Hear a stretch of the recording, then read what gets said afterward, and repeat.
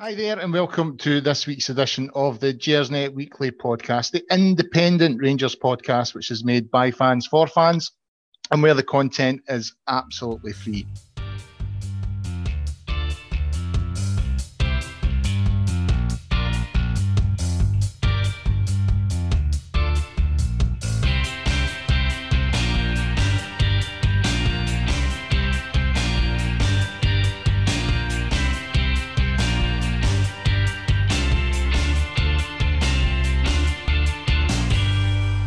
And as I tell you, most weeks, guys, it's not just the pod that's free. We have the online stuff, the forums.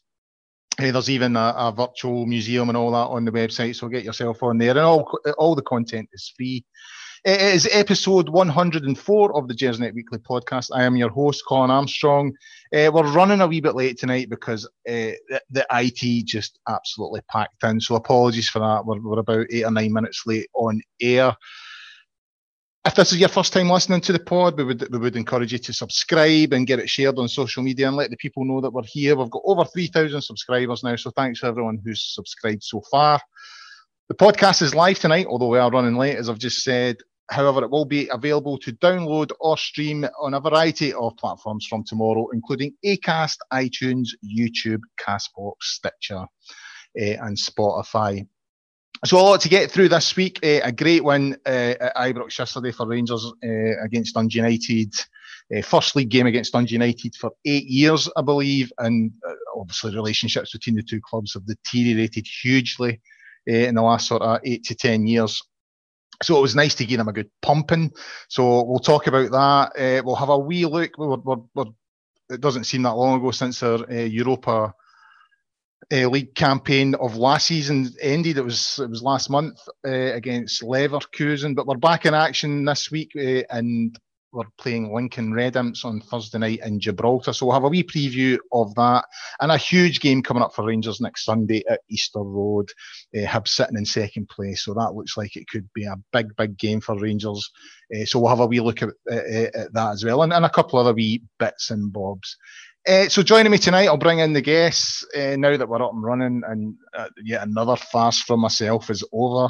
I'll introduce the guests tonight. First, we've got Ross Bennett, co-host, and he was here at the beginning with the Gersnet podcast. He's down in London tonight. How are you, Ross? I'm a little bit frustrated, actually, Colin, because as we're running 8 or 9 minutes behind schedule, I've had to sacrifice 8 or 9 minutes of my patter. I've been working on that for a few days now. I don't know. I might do a blog instead, and people can follow that if they want to get, the real good stuff. I'm assuming you're talking about the stick you were getting on Twitter earlier today. I know. I've come off Twitter temporarily just because I'm spending so much time on it, and I check it about once a week, and I just had, 20, 25 notifications saying Ross's patter's shite. Okay, that's fine. It's fine. I don't mind, really. I'm here for the insight and the football tactical analysis rather than the pattern. Yeah, you're the straight guy, really, aren't you? I mean, you're Ernie Wise to my Eric Morecambe. I'm not sure I've ever been called the straight guy. Certainly not at school. Anyway, I'll be honest with you, Ross. I don't think your pattern's that bad. You know what I mean? I think it's fairly decent. It's certainly not as bad as our next guest. I mean, his patter truly is honking. And that's John McCallum. How are you, John? I'm well. Yes. I'm the particularly straight guy. This pod seems to have taken an interesting turn where we all now claim to be even more straight than the last one. I knew it would go that way eventually. We'd end up having to. He protested too much, that McCallum. Yeah, I'm not bad. Listen, I heard a great piece of trivia this week. All right. Maybe everybody knows this, but I heard it for the first time this week. Only one Scottish team has ever at any time held the world transfer record. So they have paid an amount of money that broke the world transfer record at that time. And only one Scottish team has ever done that. And I heard that this week, that trivia this week. I had no idea. Well, who is it? It's not Rangers. So it's not a team you would expect it to be. Let me think. Do you know the answer, or are you just? I know the answer. No, I'm not just asking a random question. Listeners, write in and tell us which Scottish team you will win a week. This is our Blue Peter moment. Answers on a postcard, please. You know. Do you want to know? Do you want to guess? What decade was it? No, the 20s. 1920s. Yeah. Oh, fairly even. It was Falkirk. Falkirk broke the world transfer record. They spent £5,000 on a guy from West Ham. There you go. Was it Sandy Clark? Sandy was injured in the early 20s. That was one of his injury crises. Some guy, I think he's had a crack name. His name was like Puddleworth. And he'd been. That sounds a very 1920s name, to be fair. He was English internationalist, and he had come up to Scotland to work in a munitions factory during the First World War, and had guested for Falkirk. And then when the league started again, the people of Falkirk gathered round and donated money so they could keep him. And to be honest with you, I've lived in Falkirk. I moved here sort of mid-80s, just as I was about to go into high school, and that doesn't sound like the people of Falkirk at all, you know, all chipping in and putting their hands in their pocket, but there we go. My impression of Falkirk either, I have to say, but... No, they're a bunch of miserable shites, if I'm being honest with you, but there we go. History books. Anyway, they bought him for £5,000, which broke the world transfer record, and I think they held it for about a fortnight or about a couple of weeks, and then Sunderland bought somebody. Beat them. Yeah, there we go. Top content, John. And we have to do Rangers, but what can I tell you? But we have to up the stakes in our content. You know what I mean? Because we're under P with Graham Spears' new pod. You know, £2.39 he's charging. You know, we're going to lose listeners in the barrel load, really, aren't we? Well, that's all the Celtic supporters who listen to it. Got a new place to go. Which, to be fair, is probably about 80% of our listeners. Anyway, let's get into it. The game yesterday, I thought Rangers were superb yesterday, especially in the second half. They never really looked in trouble. They've created this, or they broke this 114-year-old defensive record. Few players in amongst the goals, Roof and all the rest of it. So lots and lots of positives, but a few negatives on the injury front and the tackle on Morelos, which we'll come to. So Ross, I'll come to you first. In terms of the Gerrard went with a 4-2-3-1 again. You know, he had to bring in Helander when Balogun was injured in the warm up, but it didn't seem to impact on the performance too much. In terms of the overall performance in the lineup, how did you feel it all went yesterday? I think it was a very, very nice way to reacquaint ourselves with Dundee United. I found it very enjoyable. I think it was probably our strongest performance of the season, in my opinion. And a lot of the things in the last few games that haven't quite clicked and we haven't been clinical enough, it all really seemed to come together yesterday. The lineup, I was glad to see Leon Balogun back on the starting lineup and back on the team sheet because he looked so impressive at the start of the season, and I was sorry to see him go out for injury. So I was looking forward to seeing him come back, and obviously a great shame to lose him in the warm-up. But from Gerrard's comments after the game, it sounds like he felt some tightness and we thought best not to risk him, as opposed to, like he pulled a muscle, he tore a muscle during the warm-up. So if it's just that he felt some tightness and he didn't want to risk it, then that's absolutely fine. And by the way, having big Philip Helander on the bench, a Swedish international, to come in and fill in and take that spot it certainly shows the strides that we've made in terms of squad depth, that we're not worrying about Russell Martin and David Bates. It's Leon Balogun drops out and Philip Helander's there to fill in. And he did incredibly well. Again, mopping everything up. Him and Goldson have been so strong, contributing to the defensive record that we've managed to break and set this year. The performance itself was excellent. I think pretty much everyone on the park gave a really, really strong performance. Obviously, a few lads going off injured early doors who didn't really manage to contribute too much, and we'll discuss that in a moment. But like I say, everything just seemed to click. Everything seemed to gel. Dundee United were poor. I'd like to mention a WhatsApp I got from my brother 3 weeks ago, who said that Dundee United are looking very, very strong and will be the team to watch this season. They've not won a game since then, so that's cracking punditry. They were poor. They're not a good side. They don't have good players. Lawrence Shankland came on and didn't really threaten at all. Nicky Clark, as much as I like what he did when he was at Rangers, he's not, a prolific or the kind of striker that strikes fear into my heart. So, all in all, a really, really successful afternoon. Hard to disagree with that, John. I think I would go along with most of what Ross, if not all of what Ross said there. I certainly think second half it was probably our best performance. Everyone looked keen, and was buzzing about with no problems getting in behind them. It was another game, there's been a few games this season when we could have scored a lot more, and it felt like that yesterday. We had opportunities to score a lot more, and I think Gerrard was right in his post-match comments when he said that a team's going to get a battering fairly soon, and it kind of feels like that. But at the other end of the park, we've broke this record, this 114-year-old defensive record, 7 games without conceding.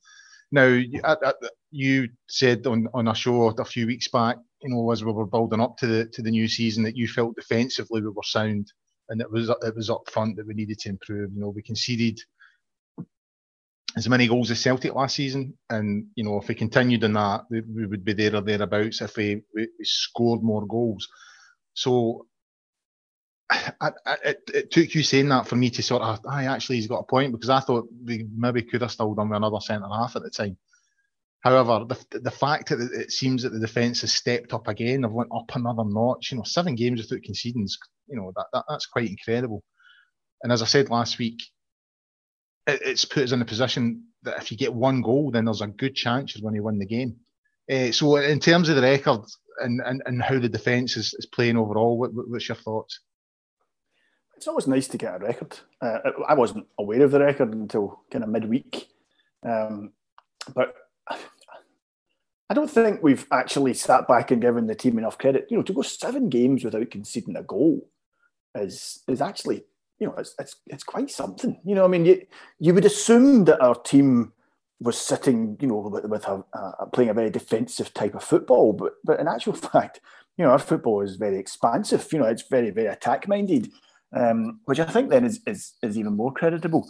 And I also think that when you consider that we're still missing our first choice keeper now, as the weeks go on, I think there would maybe be a question mark over whether McGregor does walk back into the team when he's fit, because McLaughlin hasn't put a foot wrong, and looks, every time he's asked to do. He flapped at one cross yesterday, but anything he's asked to do, he does, and he's done well, and his distribution is excellent. I would say his distribution is actually probably better than McGregor's. So when you consider that, you consider that the second centre half, Goldson being first choice centre half, I think without a doubt. The second centre half has switched around a little bit through the season. Then I think it's probably all the more impressive. But it's a team game, and to delve into the big bag of cliches I carry around with me. You got a big bag of cliches, John? A big bag of cliches. And give us a cliche. Liberally tonight. I think that the truth is we are defending from the front, and that's what's been impressive about us this season. That in actual fact, when you saw it in that game yesterday, actually, whenever Rangers lost possession, we are closing teams down very, very quickly. That's a hard-working team, and I think one of the reasons that teams haven't been scoring against us is because they don't get the ball. I can't remember a period of sustained pressure that Rangers have been under in the league since the season started. There must have been, Aberdeen must have had 10 minutes at home or something, but I can't remember it. I don't recall that. So, and I think that's because of the way that the attacking players are playing when we don't have the ball. They are closing space. They are rushing the opposition and forcing them into making mistakes. They're not letting them build. So it's enormously creditable. It certainly makes winning games an awful lot easier if you don't concede goals. There you go, another great cliche. And we need to just keep doing it because, ultimately, I think all the great Rangers teams were built on a good defence. And good defending, whilst it's maybe not as aesthetically pleasing as good attacking, it is something to behold. If you have that team there and we've got a settled we've got a settled back line. You know, Barisic and Tav. You know, you don't even need to think their names are on that starting lineup. Goldson's there as well. Goldson strolls through matches. We don't appreciate Goldson enough. You know, I've had this chat on the Gersnet website on more than one occasion. You know, saying to people, you know what, Goldson I think was our man of the match. Goldson was our player of the season. I think his first season at Rangers, and he was massively overlooked because he does the simple thing. He's got a great turn of pace. He reads the game well. He's a commanding presence. And you know, our defence is built around him. I mean, our two fullbacks are basically attackers. And when you've got the right sitting midfielders in front, covering and closing space, yeah, it's a joy to watch it. And it allows then the offensive players to go and do what they need to do. So, yeah, it's great, Colin. Long may it continue. Yeah, I would take what you say about Goldson as well. He probably is undervalued and underestimated a lot of Rangers supporters. I think we have a support that highlights people's flaws rather than their positives. You know, there's a lot of people. One of my mates yesterday, you know, he's just been negative all season after every game, you know, especially after the Livy game. And so I sent him a text yesterday when the game finished. I was like, sack Stevie G, you know, we only beat them 4-0. And he did actually come back with a genuine negative. It was, I'll try and dig it out, but I really was actually flabbergasted. You know what I mean? I was like, oh my God, he genuinely found a negative in that game. As a support, we'll have to please, and I'll be careful how I say this without sending everyone over to Graham Spears' podcast. But I actually think some in a way, the fact that there are no fans at Ibrox, not so much for the game yesterday because we scored early. You know, we scored in whatever it was, 10, 12 minutes. We scored early. And after that, we absolutely dominated. So I don't think that was a huge issue. But there have been games or periods in games where I've felt certain players would probably have got the collective groan from a full Ibrox. Yeah. And the fact that there's not a support there just now means, I think, you know, a player like Hadji, who actually contributed, you know, he set up 2 of the goals, heavily involved in 2 of the goals yesterday, actually heavily involved in all 4, but you know, the assist for 2 of them directly. But he's still a player that it doesn't always come off for him. You know, he's still a player that, you know, it's still not quite happening for him every single time. And he's the kind of player that every now and then you could imagine that the support just starting to grow and if a pass doesn't come off. And the reason I mention that is that Goldson, I think, doesn't always get the credit he deserves, because I still think there's still some in our support who prefer Marvin Andrews to Jean-Alain Boumsong. You know, they want a centre-half who will take bodies. I think one of the reasons Katic is so popular is because, you know, he's absolutely no nonsense. He can play football, but, you know, if it's a 50-50 ball, Katic will take everything out of the way. And I still think a part of us quite enjoys that, is looking for that in a centre-half. Goldson is not that type of centre-half. He's a much more cultured player. And I think that's why he's maybe not always getting the plaudits he deserves. Anyway, that's my thoughts on that. There you go. Ross, coming back to you, and hopefully you'll have a big bag of cliches as well. After the game, Steven Gerrard was quite gushing about Stephen Davis. Now, Davis he's had a sort of up and down start to the season, and I've seen lots of supporters write him off and say, you know, the legs have gone and all that kind of thing, and he doesn't have it in him to go through the full campaign, and we'll have to manage the amount of game time he gets. And then he goes and plays 2 internationals and comes back yesterday and has an absolute outstanding game. And not only did he play 2 internationals, he's also just equalled Pat Jennings' caps record for Northern Ireland. I believe it's 119 caps.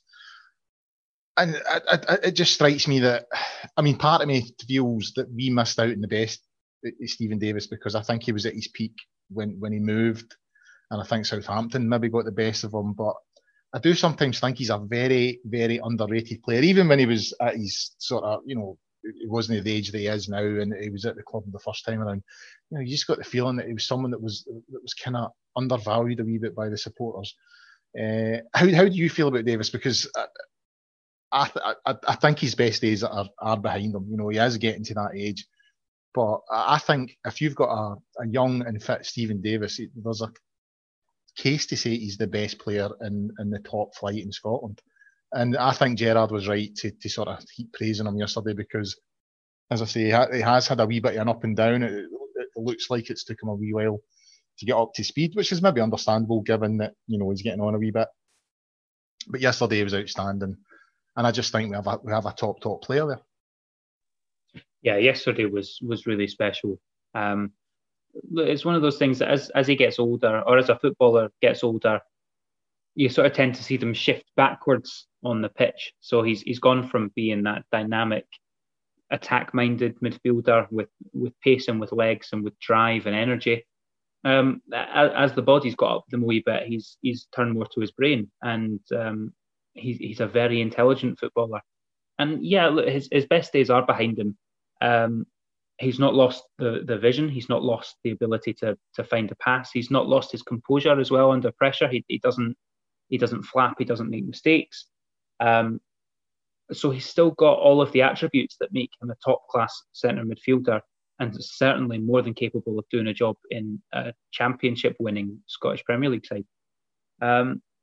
His best days are behind him. I don't expect to see him playing 90 minutes of every game this season.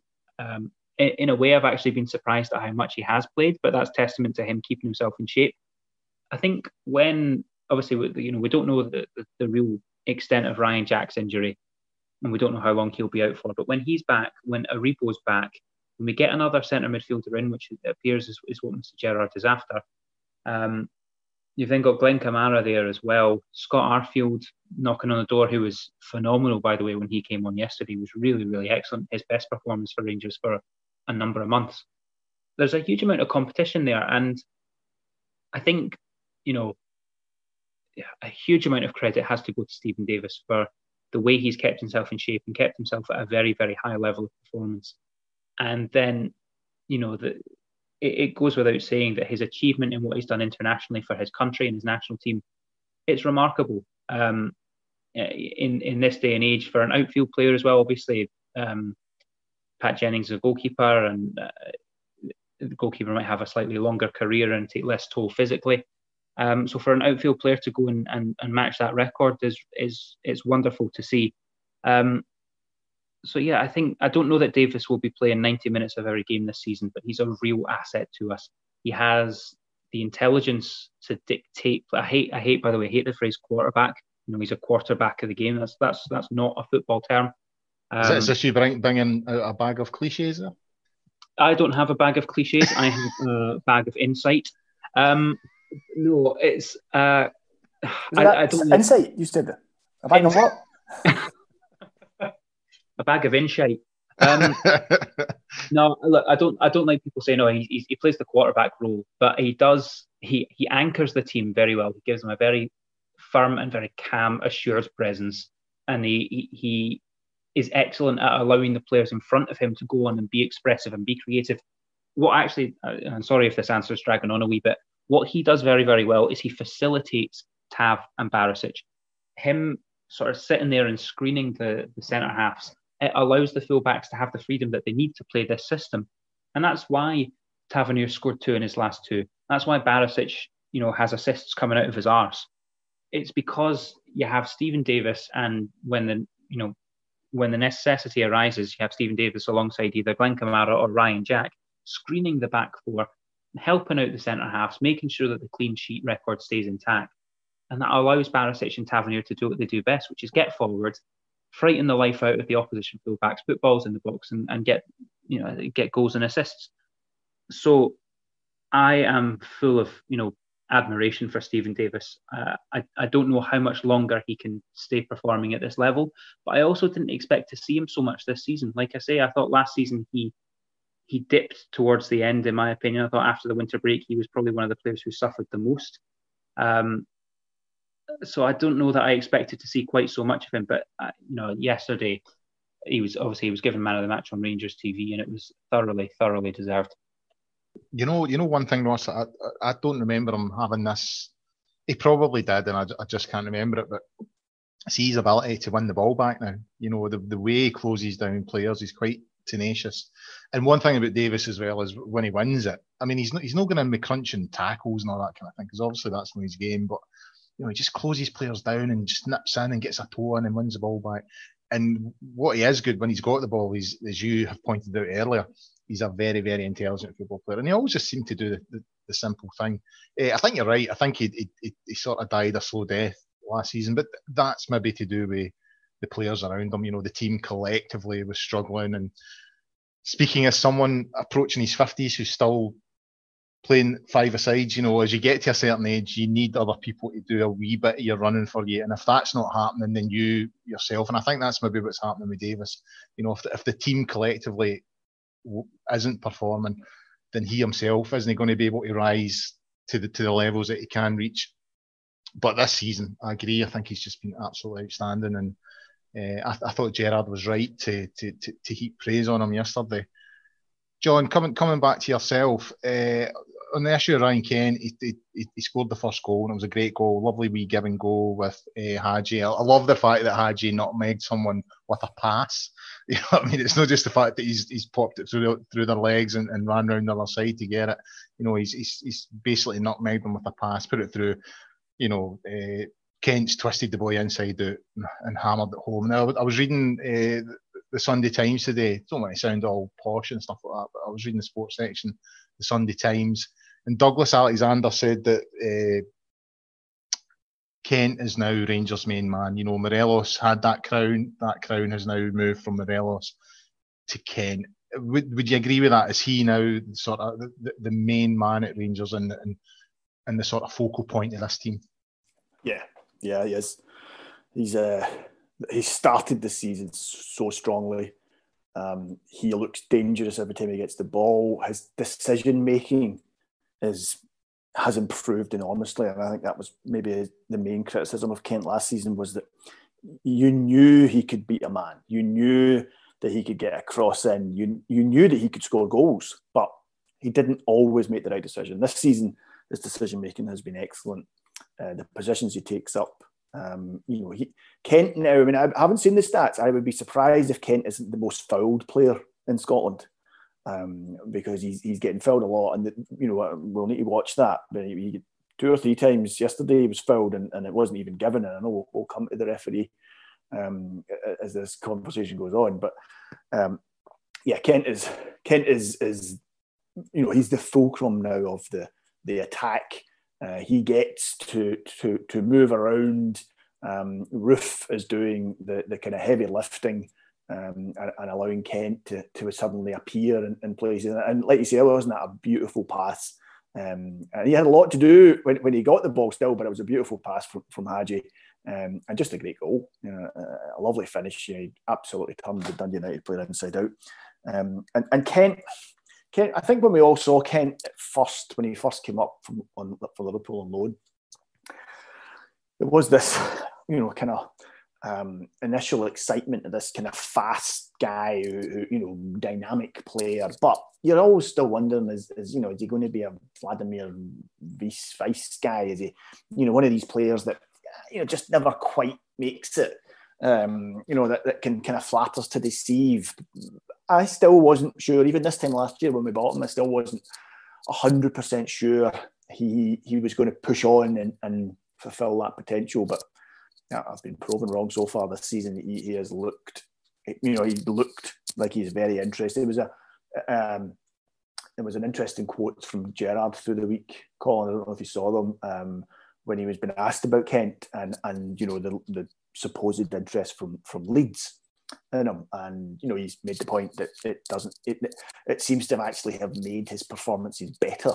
Sometimes it kind of speculation can affect a player in a negative way, but it has not affected Kent. If anything, he's stepped up his performances, and we need guys like Kent when we're playing against teams that will sit deep. And to be fair, Dundee United didn't sit deep on us yesterday, but when we come up against a 10-man defence, you need guys like Kent who can unlock that defence, just give us that bit of magic.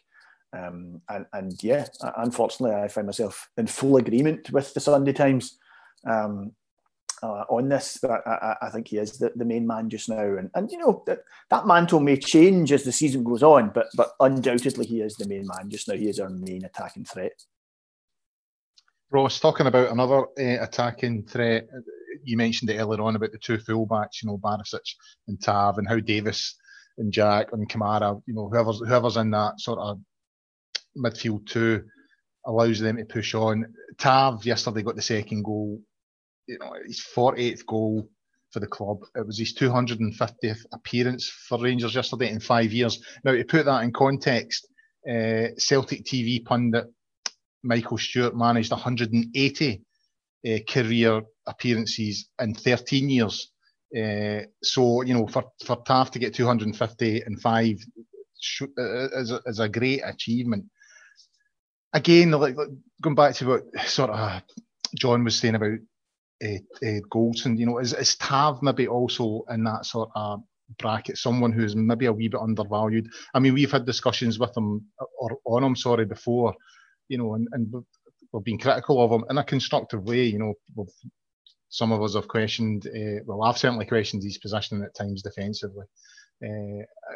Questions about whether he's good enough to be the captain of the club.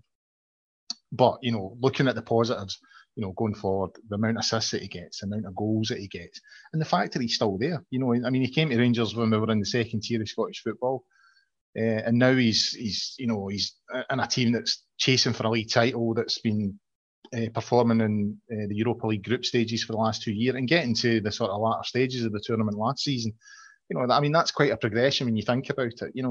Do we underrate Tav? Do we undervalue him? Well, first things first, it's unfair to draw a criticism with Michael Stewart, because Michael Stewart I know. I think Michael Stewart might have been able to do more, but he devoted so much of his time and attention preparing for a spectacularly unsuccessful career in local politics.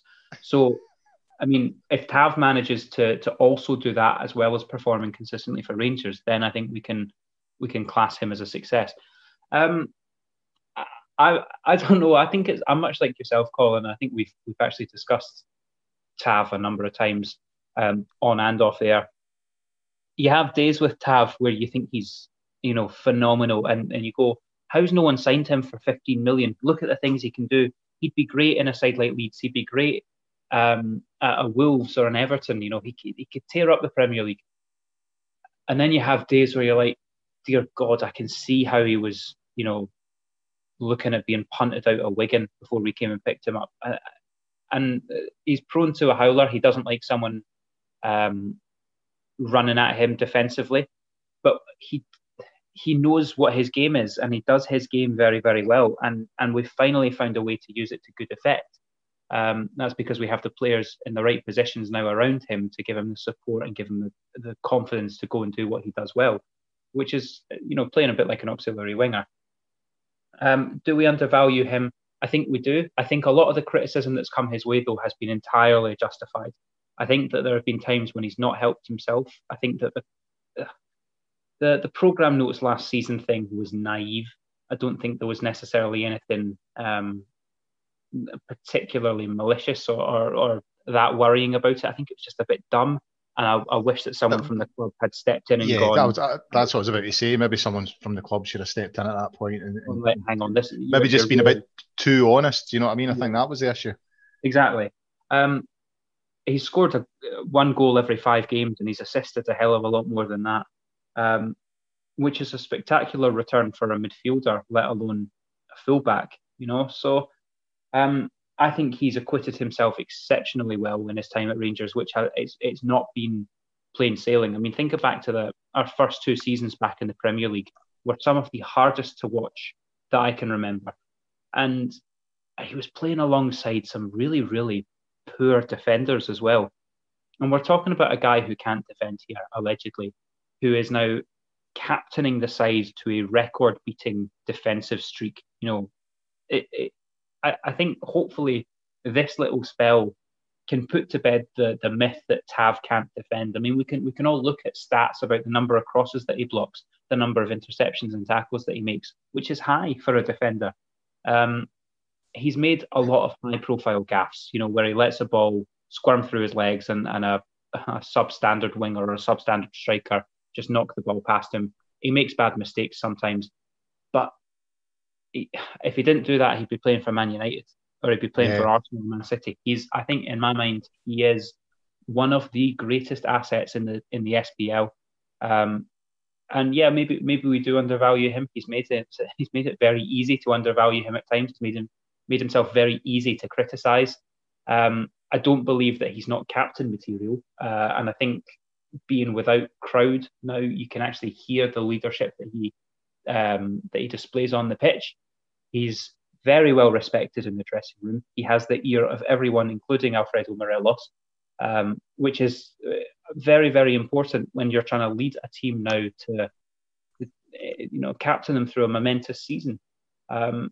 Tavernier deserves silverware. He has put a lot of time and effort and heart into Rangers Football Club, and I really hope that this is the season that he gets rewarded. Yeah, I mean, I would find it hard to disagree with much that you've said there, Ross. It was a point I was going to make, that if he didn't have these kinks in his game, and that I think he is like Goldson. He has high-profile errors in him. Errors that cost you, but it all comes down to the net contribution. Is he in the plus or in the minus in that front? And he's well in the plus. The stats there prove it. 48 goals, 250 appearances. Is he perfect? No, but as you say, if he was perfect, he wouldn't be at Ibrox at the moment. So yeah, I think we do maybe undervalue him. I agree with you. I think when the criticism comes, it's deserved.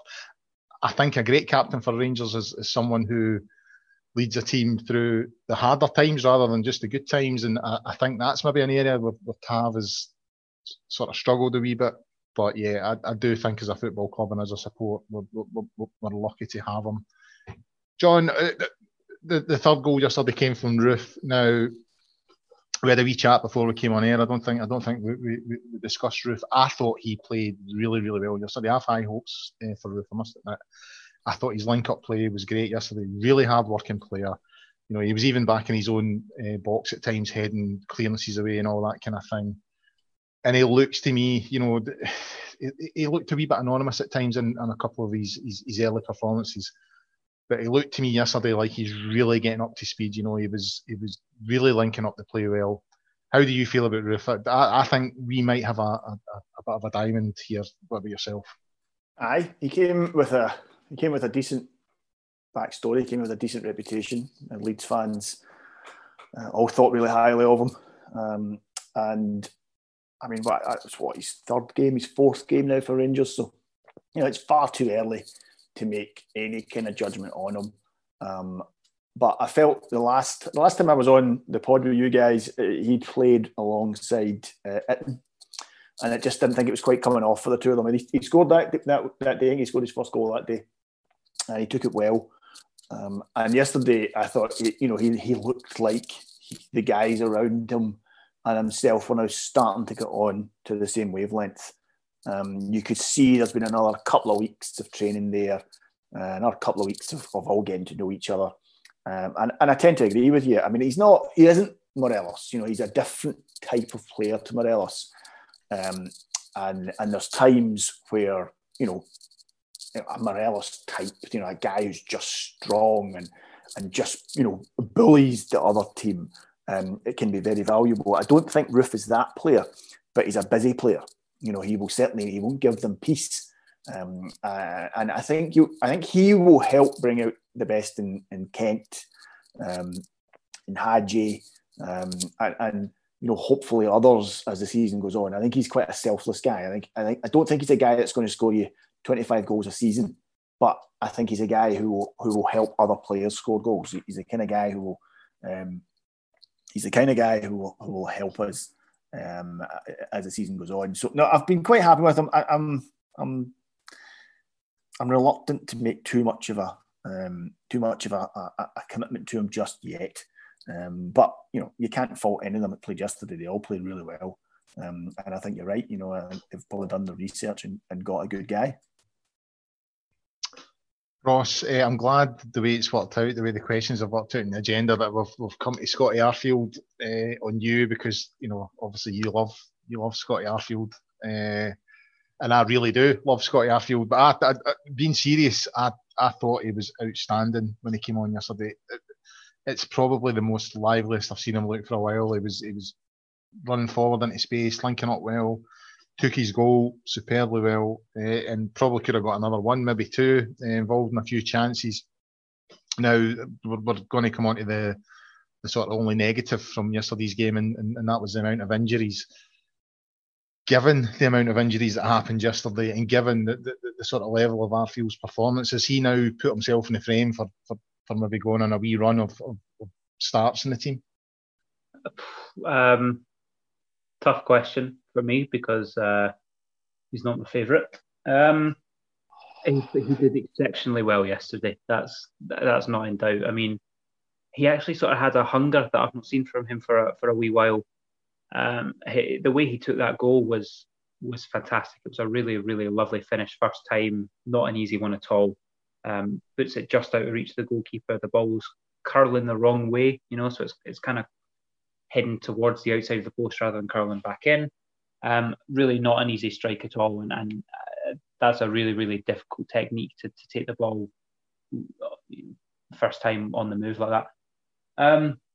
I still think there were frustrating elements of his play. Maybe this is me being a wee bit biased against him, but yeah, I mean, look, there was that time maybe 5 minutes before he scored where he's through 1-on-1 and he decides to shoot from 18, 20 yards, and you go, you had another 2 touches in you there. And it turns out being quite a comfortable save from the goalkeeper. He tries to go across the keeper, which is good, but he does it from 20 yards out. You go, just take another touch. You've got so much space. You're behind the defence. I don't see him getting a run of starts, but he's done everything he needed to do to make the manager have a difficult decision to make. And that's all you can do when you're sat on the bench. Gerrard is very open about the fact that if you're on the bench, you have to work to take the starting jersey off the player who's got the jersey at the time. And that's all he can do. And Arfield actually, I mean, I can't think of a better performance from Arfield for the last 12 months. I thought he did well. I remember I was in Denmark last season at Midtjylland, and he did well then. But I'm not sure he's had as good a game in the last 12 months for us. And he did that in the 30 minutes that he was on the pitch. He's certainly not won me round. I certainly think he's declined faster than anyone else in the squad, because 2 years ago he was a key player for us. I wouldn't be starting him next time, but I do have to hold my hands up and say that was a really special cameo from Scott Arfield. The Scott Arfield hatred, I don't get it at all. But anyway, John, coming back to yourself, as I said there, maybe Arfield's made a claim for a jersey in the next few weeks, given the amount of injuries. Now, on the injuries, it started before the game had kicked off. With Balogun, he felt something tight and felt he didn't want to risk it. Then we lost Jack. We lost Barker, and then we lost Morelos to a shocking tackle by Ryan Edwards, which we'll come into shortly. Now, on the Ryan Jack injury, one of my mates texted me today to say that two players, I think there were 2 Leeds players who were in the Scotland squad, have also now succumbed to calf injuries. Now, there was an issue last season when I believe Jack was given it was a 10k run or something like that. And Steven Gerrard wasn't happy because when he came back, he broke down. And Ryan Jack seems to be that type of player. He seems to get maybe 7 or 8 games in him, and then he's out for 2 or 3, and then he's back in. But on the Scotland thing, is that something that we should maybe be concerned about, and that the club should be maybe homing in on? Because if Ryan Jack's coming back consistently from international duty and then he's out for 2 or 3 games, surely that's a problem. Definitely a problem. If you're looking for any kind of criticism of yesterday, the fact that 3 of our first 11 came down with strains. Let's call it that. I don't know the extent of it. I mean, Barker's looked like he pulled his hamstring, or certainly he's done something to his hamstring. Balogun obviously didn't make it onto the park, and then Jack's, again, some sort of strain. You do need to wonder: was the warm up right? Were they? What's the training been like through the week? Barker wasn't away in international duty. Was Balogun? Was he away? Is it Nigerian? Is he Nigerian, Balogun? he, I don't know if he was aware or not. I should know, and I don't. I apologise. But obviously, Jack was. So should I, but I don't. Jack was. Ross will look it up quickly, and whilst I'm talking, and come on and tell us. But the you really won't, eh? And but Jack didn't play on Tuesday night or Wednesday night, whenever the midweek game was for Scotland. He played the weekend game, but he didn't play in the second game. So I wondered if he had a knock. I wondered if he picked up a strain. And you know that the Scotland team knew about it. Scotland physios and management knew about it, and then maybe Gerrard knew about it as well. So I don't know. I agree with you. You know, Jack does seem to be a player that just doesn't. You don't expect to get a season out of Jack. You know, you expect him to pick up injuries just as he gets a run and starts to look like the player that everybody tells you he's going to be. He picks up a knock, and those kind of knocks he gets, those kind of strains he gets, can be 2-3 weeks before you're back, and then it's kind of starting again. So it's a little frustrating. I don't know if we can blame Scotland for that. You know, I agree. Last season there was, for Gerrard to come out publicly and criticise the national setup, he must have been very, very angry about what happened, because those kind of things are normally done behind closed doors. There's just something about a kind of unwritten rule about how you do that. So he must have been really, really annoyed about that. He didn't. I wasn't aware. Certainly, I haven't heard him make any out-and-out criticism of the international setup this time of the Scotland team. But they must be annoyed. They must be frustrated, because Jack's an important player for us. Realistically, I think we have three natural sitting midfielders: Kamara, Davis, and Jack. And Arfield can play there, and there's probably a couple of others that can play there if required. But I think they are the three more natural in that position. And having one of them out means, we just have the two. It does leave us a bit short. And it's a kind of position where you will pick up bookings. Players will pick up suspensions through the season. It is that kind of position. So, it is a worry. It's not ideal, because Jack was having a good season. Jack has started the season really strongly. And to see him limp off, it's not ideal. With a big game, probably our biggest game of the season coming up. Our two biggest games of the season coming up at midweek, and then obviously at the weekend away at Easter Road. So you really would want him there. So it is disappointing. But I'm disappointed at losing three. I don't understand how that happens. Within what was it? Within half an hour, with three players off with muscle strains, and so that's a wee concern. You do wonder. Okay, what was the warm up like? What was the training like through the week? What was the story with them before that could happen? But hopefully it's nothing serious. Hopefully they're all able to come back quite quickly. That would be my kind of big hope in this. Ross, the final injury, and probably the biggest one in terms of a talking point now. Thankfully, it seems like it's not that bad, but it was the tackle on Morelos from Ryan Edwards. Now, it looked like a bad one straight away, because, again, we were talking before we came on air, and John had pointed out that, Morelos kind of looks at his leg and then signals to the bench straight away and then goes down in a heap. And the camera actually catches, you can literally see the stud mark in his knee. And to me, it could have been a lot worse. But, Gerrard's came out after the game and said, I think the fact that Morelos' foot wasn't planted has helped him on this occasion. So it's just been an impact, gash on the knee, maybe a few stitches and a couple of days rest. And it was even suggested that he might make the squad for Thursday. But in terms of the tackle from Ryan Edwards and the referee, Clancy, one of the replays, for me, he can see it. There's no bodies in the way. He's got a clear view of that tackle. Straight leg, above the ball, on the knee, gash. Yeah, he doesn't even book him.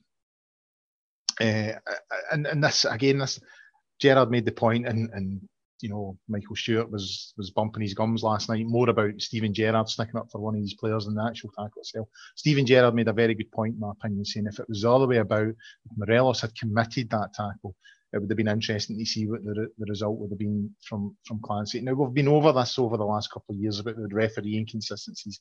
Yet again, you would have to say that we've come out on the wrong side of a bad decision there. Yeah, horrible decision. I don't want to spend any more words on Michael Stewart, but you could have predicted his response probably down to the word. It's just boring from him now, and I don't think we need to waste any energy on him. It's a shocking tackle. It's a straight leg, studs up, and it's knee high. I mean, it's above the knee. It's a really, really awful. Let's be kind to the defender and call it reckless rather than violent. But there's a large school of thought out there saying that he knew exactly what he was doing. He was trying to leave one on the boy. Had it been the other way around, had it been a Morelos challenge, I don't know. I mean, it's Kevin Clancy we're talking about, and you don't have to look too deeply into his record to see his disciplinary history with Alfredo Morelos. So it doesn't fill me with confidence that the outcome would have been the same. So yeah, look, on Sports Scene last night, they're talking about how his view must have been blocked, and otherwise, yeah, he would have. I mean, Chris Iwelumo was reasonably fair last night when he said, I mean, surely he's not seen it, because if he has seen it, it has to be a red card. So I was coming away thinking he's just not seen it, and that's not good. It's not good that a referee's not seen it, but also he can't control that if a player gets in his way. But you're right, I've seen that camera angle now, which kind of fairly categorically and unequivocally shows he had a pretty clear line of sight to it, that it was studs up, straight leg and knee high, which is dangerous, which is reckless, and that can injure your opponent, as it obviously has done. One of the best hot takes I've seen on this was, but it happened really fast. So you can't expect the referee to keep up with that when it happens so fast. I mean, it's literally his job. His job is to protect the players. It doesn't matter how fast. I mean, that's like me saying Colin didn't walk up that hill because the hill was quite high. That's the whole point, right? So the referee has to see it, and the referee has to take action. I mean, I'm glad that, I think I'm right in saying that the rules still say if he'd given a yellow, then there wouldn't be scope for retrospective punishment, because it shows the referee has seen it and he's taken action at the time. The fact that the referee's not taking any action, he never gave a card, it gives the scope for the compliance officer, who, again, we don't have a great history with.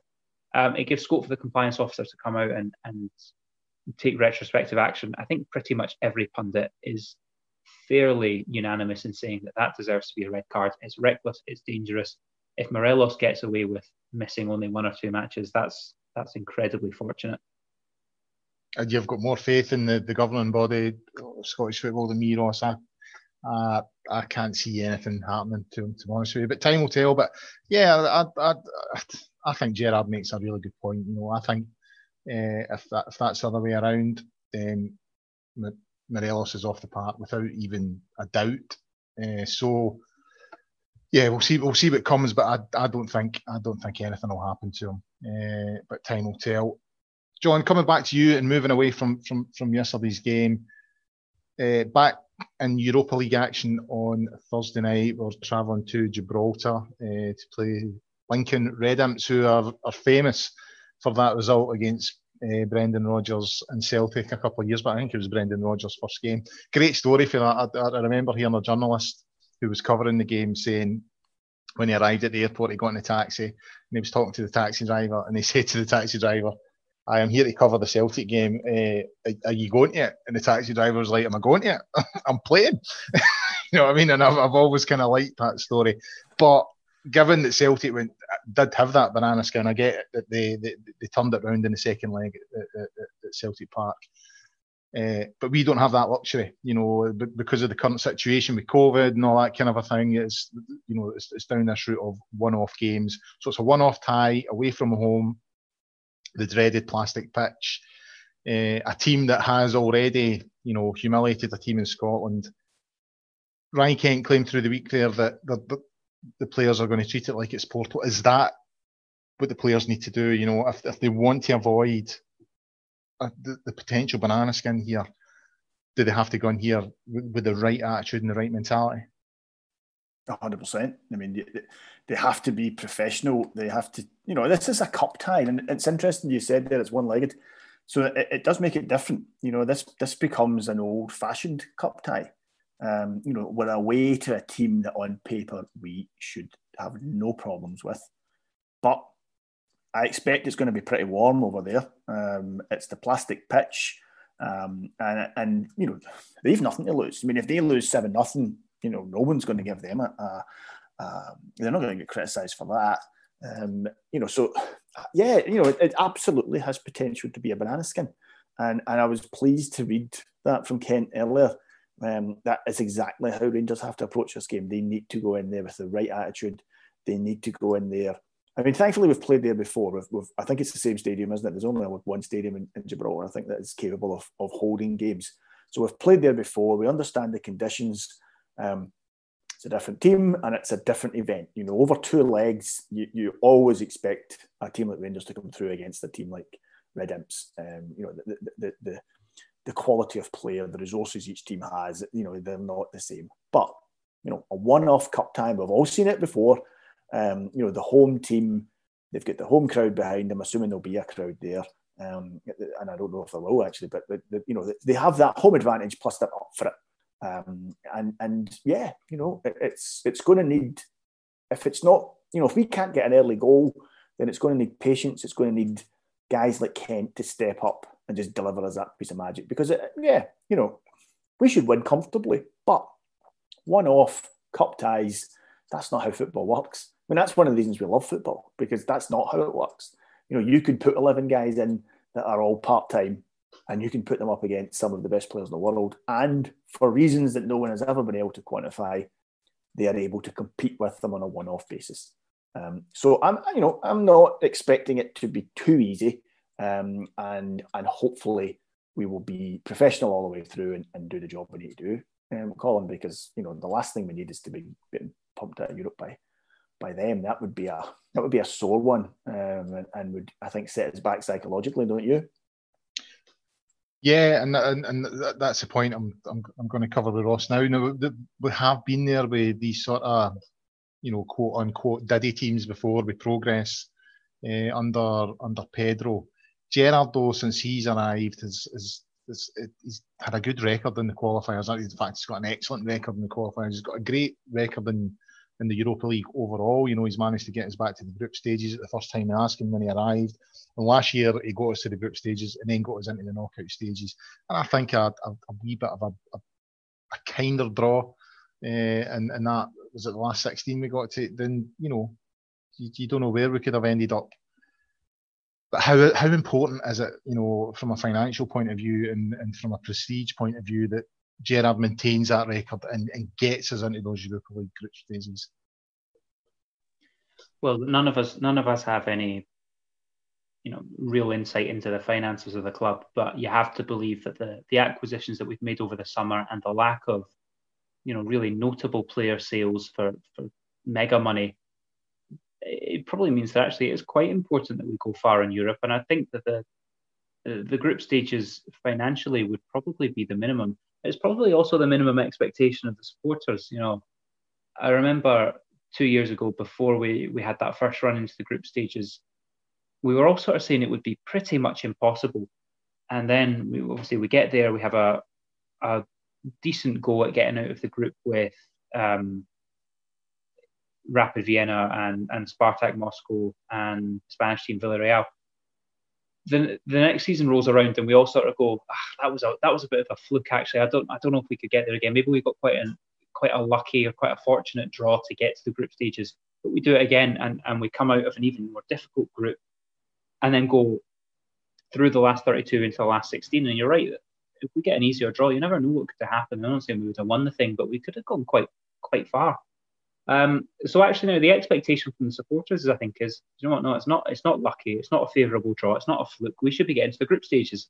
This stage of our recovery, that's where we should be year on year.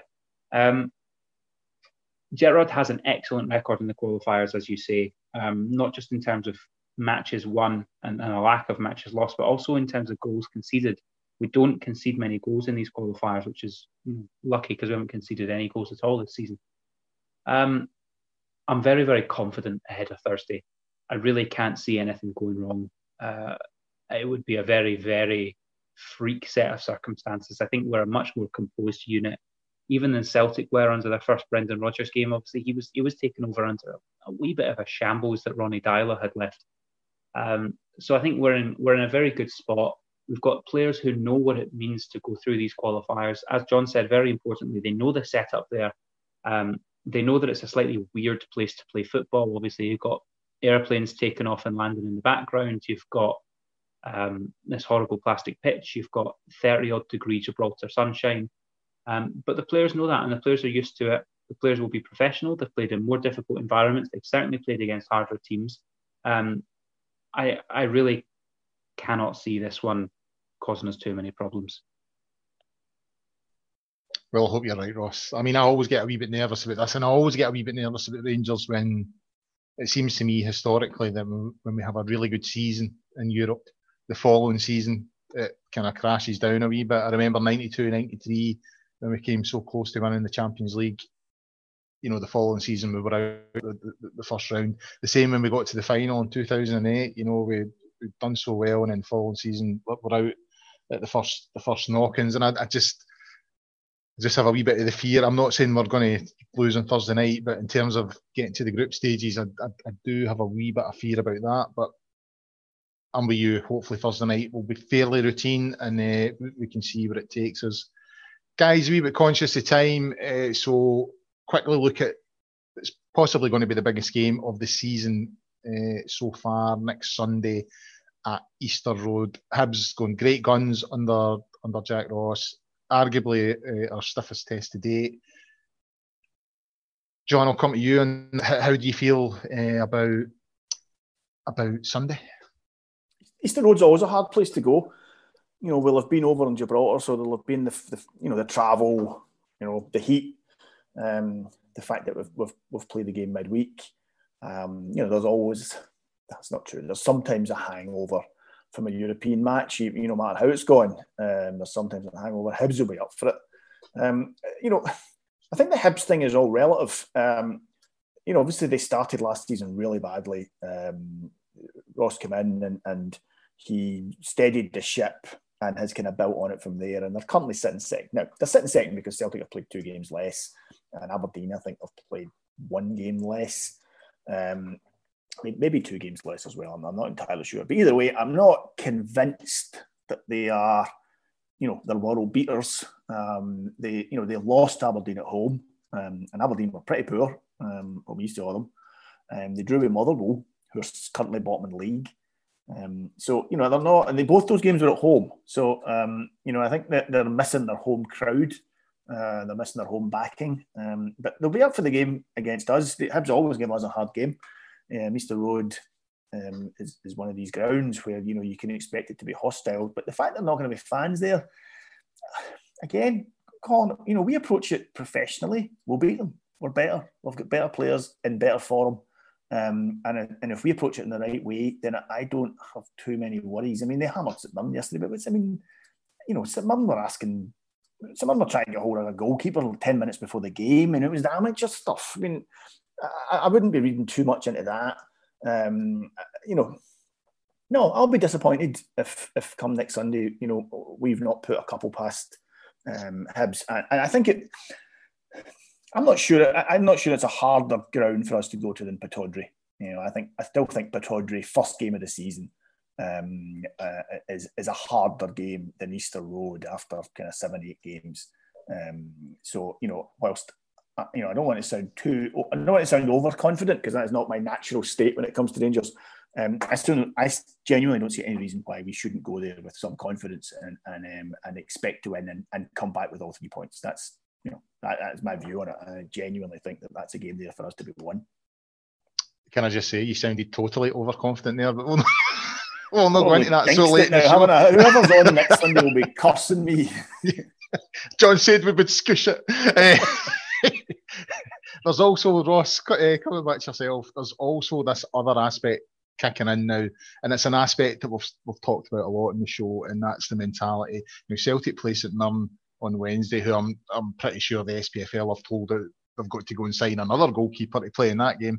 And then they've got Livy on Saturday, so there's a good chance that Celtic will be top of the league by the time we take on Hibs on Sunday. They'll be probably level with us on points, and maybe they'll sneak it on goal difference. So for the first time, there's that wee bit of pressure to get a result, and it's a tricky fixture away from home at a ground. Again, as John's pointed out, there'll be no supporters, but it's away from home at a ground that's always difficult to go to. Is this a chance for the players to show that they can? It's an opportunity to show that they can deal with this sort of pressure. Yeah, if they have any inclination of winning the title this year, winning 55, then they have to. This is the kind of challenge that defines a title-winning season, surely. I think we all expected and continue to anticipate bumps along the road this season, that there will be challenges. And there are some, I think, teams this season in Scotland, Hibs in particular, are stronger than they have been for a wee while. And they pose maybe more of a threat and more of a challenge. And Hibs have been in good form since the start of the season. I quite like Jack Ross as a manager. I think he's a decent manager. Hibs have one or two good players. I quite like Martin Boyle as a player. This lad Nisbet up front seems to be knocking them in. Again, seen on the sports team last night that the goal he scored yesterday kind of just bobbled off his shin and went in. But he's in the right places and he's getting goals. So they're not a bad side, and it will be really interesting to see if there is an effect mentally from the fact that Celtic take the lead. I think you're right. I think they probably will. Although, let's be fair, they have a shocking record against Livingston in the last couple of seasons, Celtic. So you never know. They're not playing overly well. They got a very strong victory over Ross County this weekend, but according to the Ross County manager, it certainly wasn't as much of a pumping as you might expect when you see the scoreline. So they're not playing overly well, but I do still expect that they probably will be top of the league on goal difference by the time we play. That the hard thing about mentality is it's not something you can necessarily coach. To be a strong character, to be resilient and overcome challenges like that.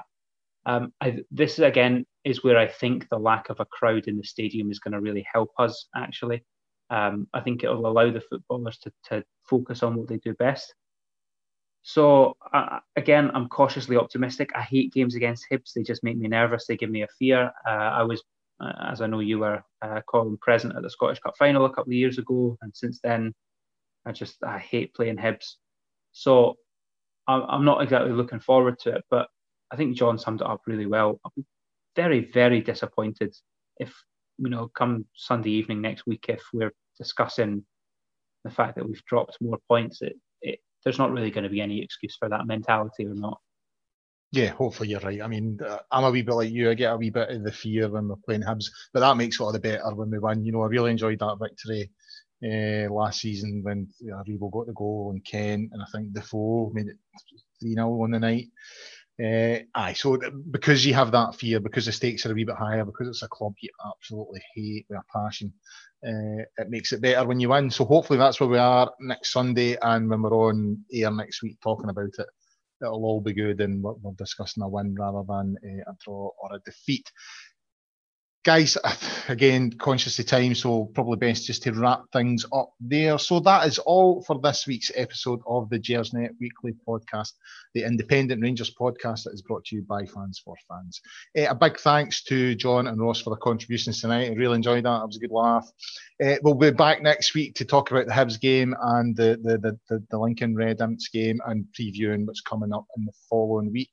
In the meantime, between then and now, get yourself onto the Gersnet website and forums at www.gersnet.co.uk.